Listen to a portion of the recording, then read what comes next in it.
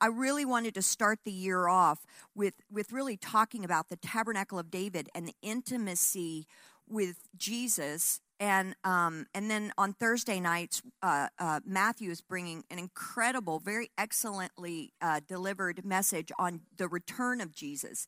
So I really encourage you to come on Thursday nights. It's also available online. It's truly something that will grip your heart. If you don't understand the book of Revelation, the book of Daniel, and the return of Jesus and the signs of his coming, please either watch online or come on Thursday night. And we're all really enjoying it a lot. I told him, I said, oh my gosh, you're such a good teacher. He really is. He has a fivefold ministry gift of teaching and just brilliant. So I wanted to continue on with the life of David. And I want to talk this morning about 12 leadership qualities that David had, and also how radical his pursuit of intimacy was. He was really touched by holy fire, and in his life as a teenager, before he was ever anointed king, think about who he was. He was just this young boy who was out guarding and shepherding the sheep, even while his brothers were in war and preparing for war. And he was out there playing his musical instrument and pursuing God when nobody was looking. He had an unquenchable passion and a longing in every season of his life. And that's really my desire, and that's the thing that continually rejuvenates my walk with God and is my confidence in understanding and the motivation of pursuit of intimacy with God when nobody else is looking. And it's this kind of love and it's this kind of life that keeps us between the ditches in life. There's nothing else that can satisfy us other than this level and kind of passion and intimacy with Jesus.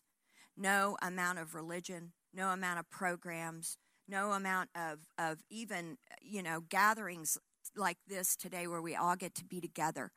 Nothing will satisfy us other than this passion for Jesus. The power of David's life is that God looked for him. Did you ever think about that? God actually looked for him. So when Saul was up to his mischief, and he and Ashley talked about Saul last week. She began the series on Saul and just how God really loved Saul. God was not, he did not raise up someone who was evil. He really loved Saul, and he prepared Saul to be king.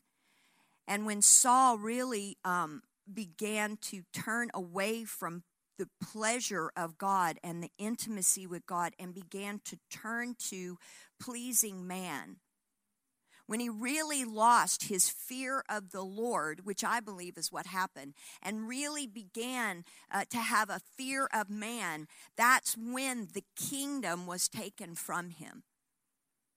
Because don't you know, as I've said before, I did a teaching on the fear of the Lord in December, you will worship what you fear. And that's really the power of David's life to us.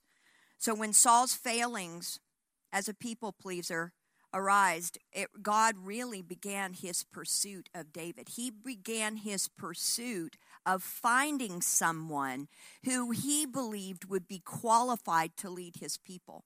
So really, the qualification for leadership has more to do with intimacy and loving God than any of your skill sets, any of your talents, even any of the gifts of the Spirit. He was looking for a man that was looking for him. The word says that he was searching the earth to and fro. His eyes were looking for someone who was looking at him. He was interviewing him, wasn't he?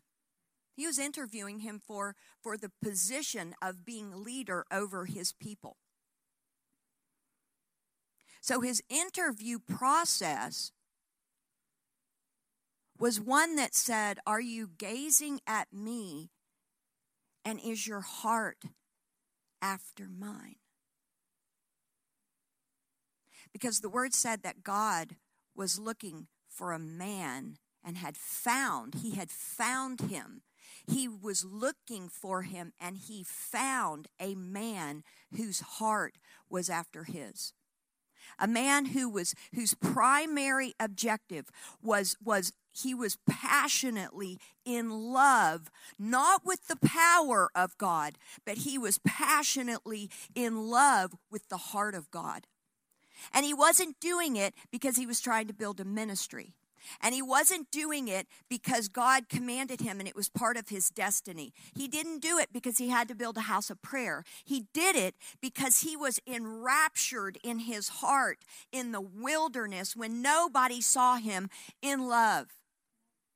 And we can look at the Psalms. We can look at how for the first time in the written word, we began to see a love affair and began to get a picture of God unlike we ever had.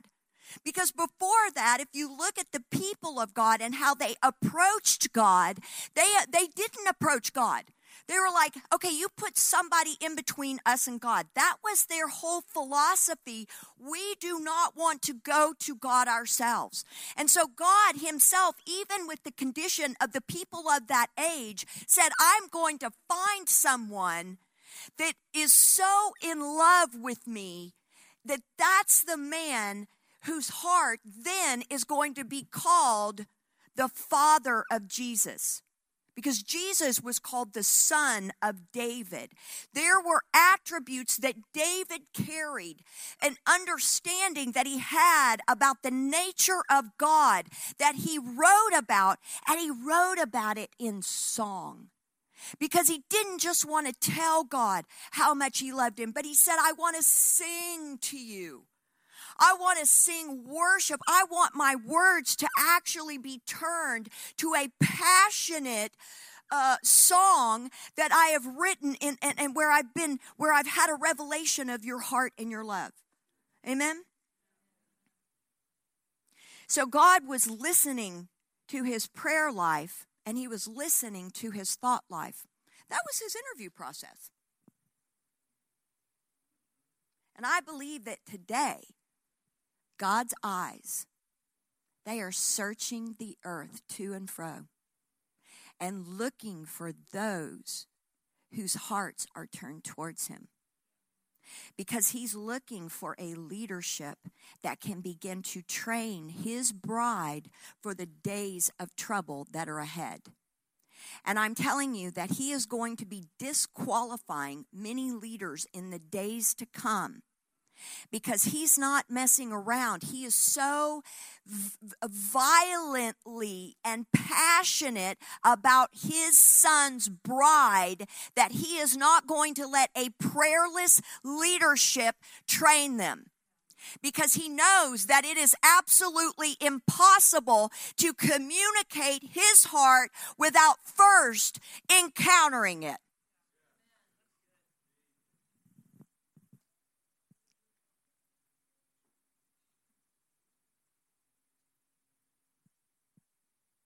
So isn't it interesting that David was a teenager when God chose him? And God calls him a man. He was a teenager. He was just a boy. But God said, this is a man. And he was saying, because of the way that he approaches me and because of the way that that's his source, I see him as a man. I see him that this right here is actually a mature beginning. It is a mature stance that he has taken before me. So Samuel prophetically describes David as Saul's replacement, right? God described David's personality and character more than anyone else in the Bible. He described his personality and character more than Moses, more than Paul, more than the apostles. He was defining actually the personality and the character even of his son, except of course for the sin and the time that David fell. The first description that God gave of David is the most well known. God gave the revelation through Samuel to Saul. He said to Saul this. He said that God has actually called a man after his own heart. And he said this, that he has actually called someone who's actually your neighbor, somebody in your neighborhood. So think about that as a leader. Saul is a leader, and he knows now that someone among him has now been chosen by God that he's going to raise him up over him. He said, the Lord has sought for himself someone after his own heart, and the Lord has commanded him to be commander, meaning leader over his people. So he said this, leader over his people to do this, to obey the commands of God's heart. And so there was a sincerity of the intention of David. And so God is saying that he knows that David will command, that he will command the people of God to obey God's heart. So it wasn't just his own sincerity of obedience, but he knew that David would hold his own people accountable. Don't you know that the people will go the direction that the head is going? So it sets the tone for the whole people. And so David was very faithful, and he did this. In Psalm 101 is the clearest statement of David's practical pursuit of 100-fold obedience in his personal life.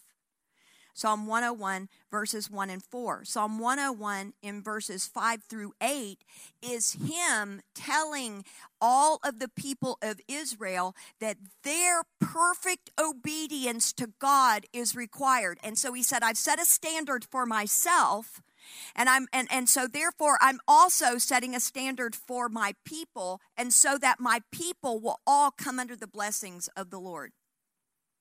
The other thing that he did is he studied the emotions of God's heart in intimacy and encounter with God's beauty and with his heart. Have you ever thought about that?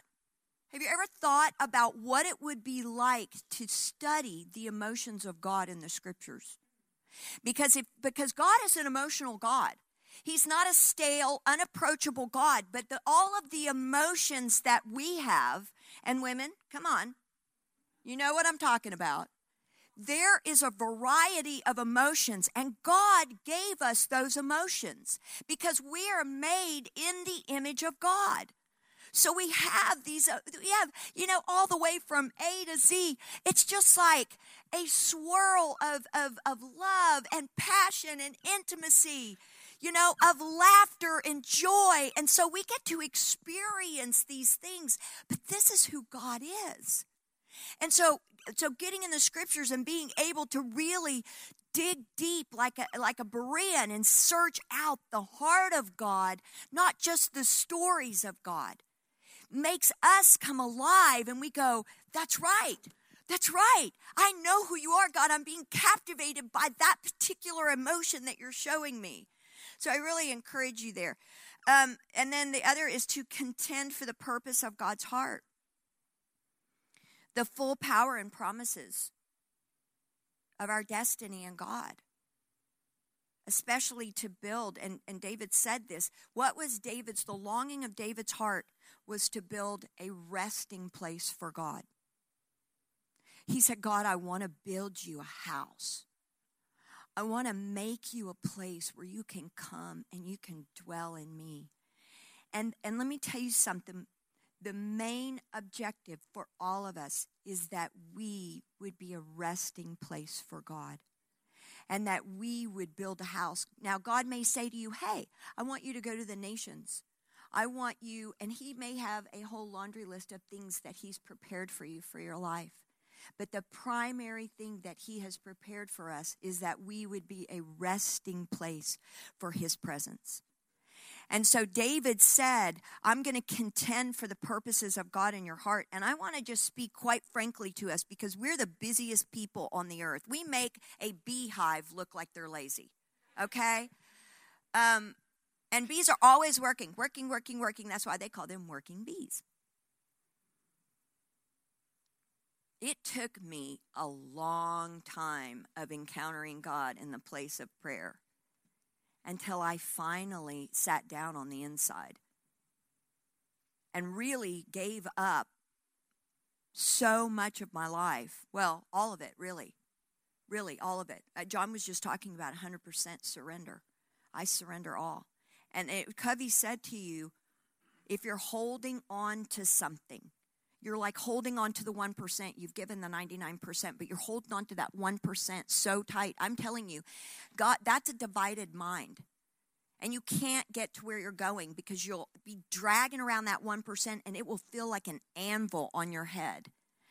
And so just that whole surrendering all, when you do that, you really do kind of give up. You give up the game. You give it up. You give it up. You give it up. And he comes in. And you become that resting place for the Lord. So you have to contend for it. You have to fight for it.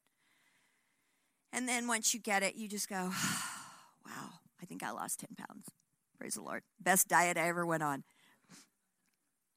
So God evaluated David in the same way before and after his life was over. So 1,000 years later, in the book of Acts, chapter 13, he is established in Scripture as God's standard of obedience. But it's really funny because it's not that he didn't sin, but yet God attributes in the book of Acts that he was obedient. Acts 13:22 says, the Lord has sought for himself a man after his own heart. He raised up for them David as a king, to whom also he gave testimony and said, I have found David, a man after my own heart, who will do all my will. Did you forget about Bathsheba? But look at how David, when he had sinned, and this is how much God cared for David. He had this secret sin, right? Like he's behind the scene thinking, yeah, nobody saw that, you know. I sent her her husband off to war, which is basically murder because he put him on the front line. He knew what was going to happen to him. And he thought nobody saw him, but God in his mercy and his goodness sent Nathan to say, hey, guess who saw that? Yeah. God has eyes to see, but because David's immediate response was to fall on his knees and repent that he had grieved God, and so there was a godly sorrow and repentance in his own heart, and he immediately turned himself. What did he do? He didn't go hide in shame. He immediately fell down at the feet of God saying, have mercy on me, O God. And God immediately said, you know, you are received. You're received back.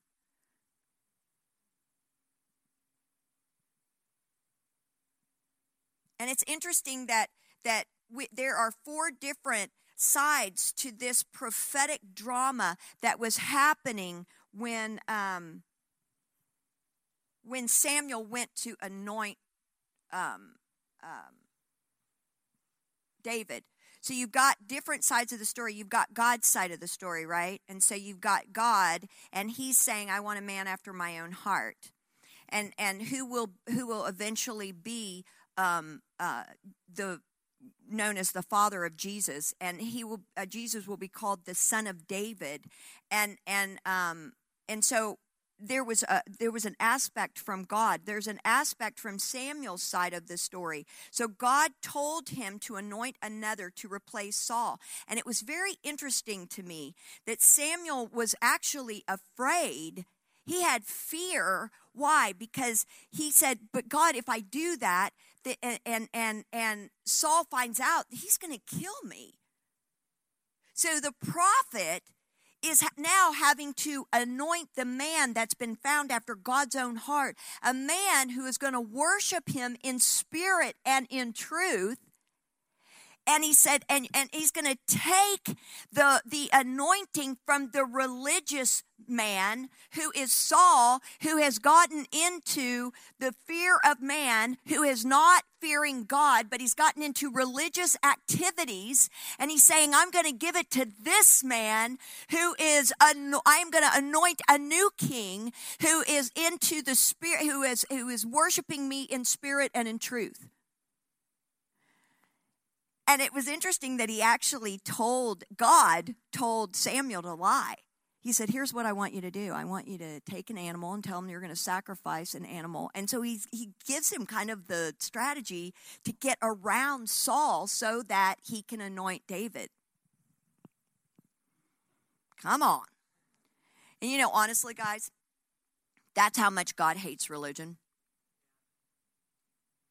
That he's like, let me tell you what, I'm going to tell you how to get around that religious spirit who wants to kill you, because you are going to anoint a king that's going to lead my people into worship for me. He has the heart after me, and he's going to set Israel on the path, and my seed is going to come through this man. And then there was David's side of the story. Okay, I love David's side of the story. He's just hanging out. How many of you know that just hanging out and loving God is the very best thing you can do for promotion, right? And then you've got Saul's side of the story. And Saul is actually, he knows that he's been replaced. And so Saul himself is really looking for who his replacement is. Because he's as the demons come and begin to take up residency in Saul's mind, he has set himself, as he meets David, he realizes who David is, and has set himself to kill him.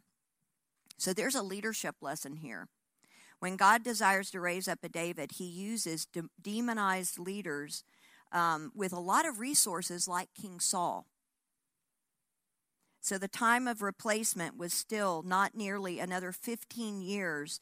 Saul actually died around 70 years old, and David was about 30. But God knew the whole time that he would kill Saul, but he waited until David was ready to rule. So a lot of you and a lot of us in the days to come are going to have a King Saul placed over us. And it's so that we will be prepared to rule. Whenever God is in a period of time where he's wanting to move his people and there's a great transition, every single time biblically when his people were in transition, there was an evil ruler in place. Every time there was a Pharaoh, there was a Herod, there was someone that wanted to kill God's people and destroy the promises of God, and it prepared the people of God to be who they needed to be in order that the destiny and of God and the promises of God would be seen in the land. So if you have someone over you who is terrorizing you, you're in good company. You're just in a season of preparation.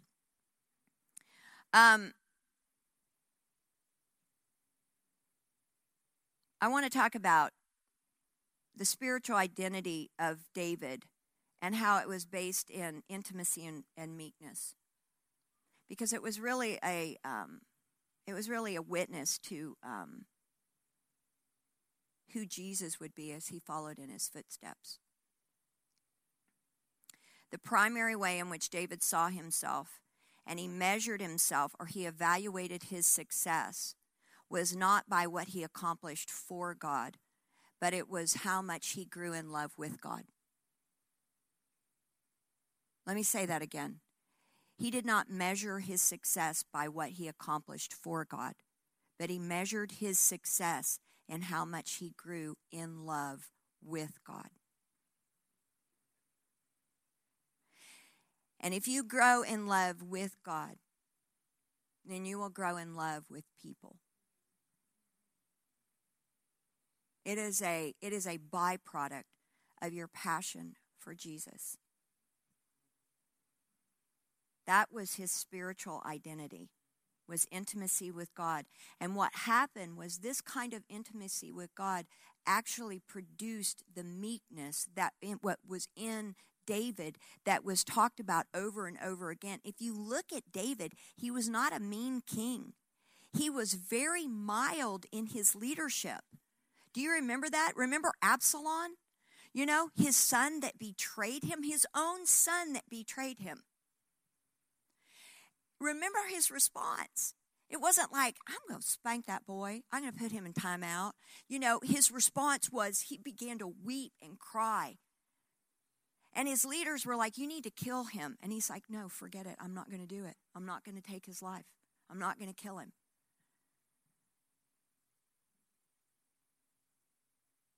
In fact, he ended up killing the guy that came to give him a report of his death.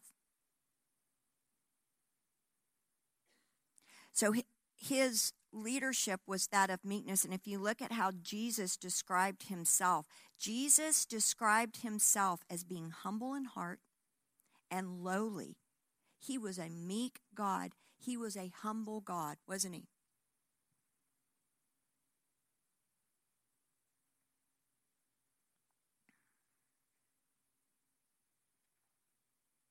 His number one desire was to be with his dad. His number one desire was to be with God. You know, I was hanging out the house a couple of weeks ago, and Samuel, my son, said to me, you know, Mom, it's been a while since you and I had a Samuel Mommy Day. Now, my son is 14. And I just thought, yeah, it has been a while. And he said, I really miss you. I really want to be with you. You know, I want to spend the day together. And don't you know that as a parent, as a mother or a father, when you hear your child say that, don't you know you drop everything? You cancel all the meetings, everything, because your son wants to stare at you, wants to look at you, wants to look in your eyes, and wants to spend time with you. And then I was putting Judah to bed last night. And he said, Gigi, I want to go back to the farm with you and Pa. And I was just really caught. I mean, we took him to the ranch like 3 or 4 months ago. And it was just him. It wasn't the other kids. So we got to spend one-on-one time with him. And he said, because I asked him, you know, what is the thing that you want to do most of all? And so I'm looking for whatever, you know, I want to play with my Christmas gifts. I want to, you know, da-da-da. And he said, I want to go back with you.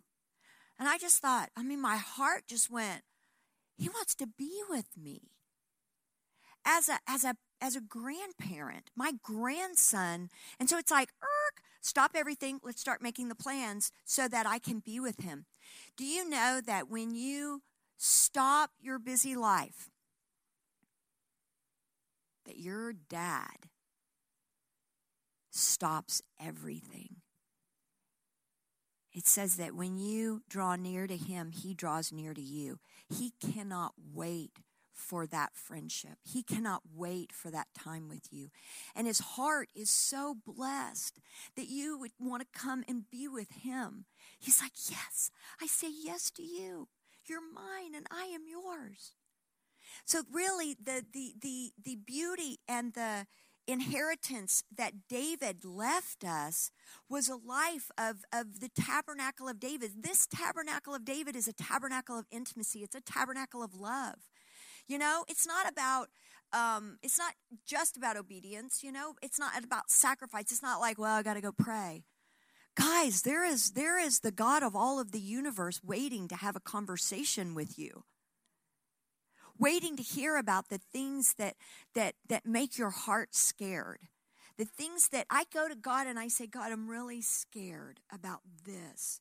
This makes me scared. You know, I don't talk to him like I'm some sort of, I don't talk to him in biblical terms. It's not like, thou art thou the Most High. It's not like that. I just am like from the perspective of almost like a girl, like I am a girl on the inside. I'm still a child of God, and I approach him in the simplicity of my weakness. Just saying, you know what? I'm so scared. I mean, we're doing the Comenia School right now, and I can tell you, I am leaning on God with everything that's in me. Going, I don't know how to do this. You told me to do it, but I have no idea what I'm doing. I need you, God, to do this for me. Well, this house of prayer, I'm like, God, I don't know how to do this. But I know that you said do it. So I'm just in my weakness, God, I'm just coming to you as a scared girl saying, God, and his leadership is so good, and approaching him in this way, he just comes and he says, I've got it, babe.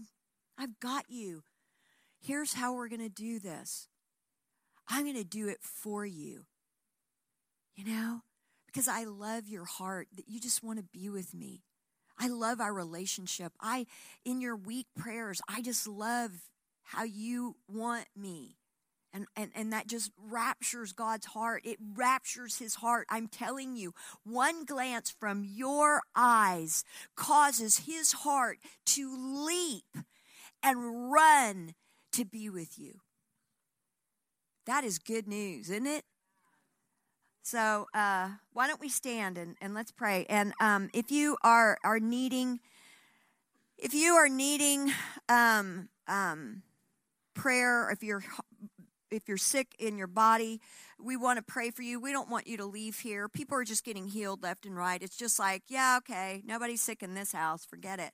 We'll just kick that infirmity out. So we want to pray for you. If you need a prophetic word, please come up. Don't leave here if you're feeling like you really need to hear from the Lord on something in your life.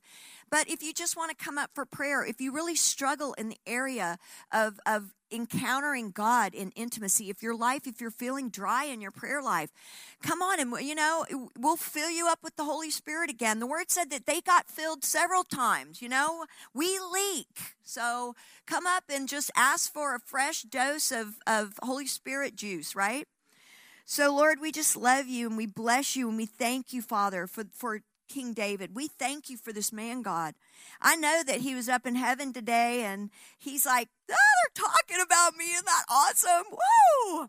I'm listening. And so, Father, I just thank you for that, God. I thank you that he was a witness to us of Jesus and of you, God. He showed us a side of you that is so beautiful. So, God, would you just give us a revelation of your emotions? Would you give us a revelation of this kind of passion, God? God, I want my heart to grow even more in passion for you. I want to write songs to you, even though I don't know how.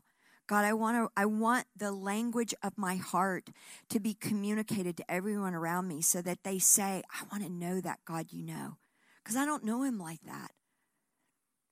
So, God, awaken us in love. Awaken us in love. And that's our prayer today, God. We just love you and we bless you and we thank you for Jesus. Amen.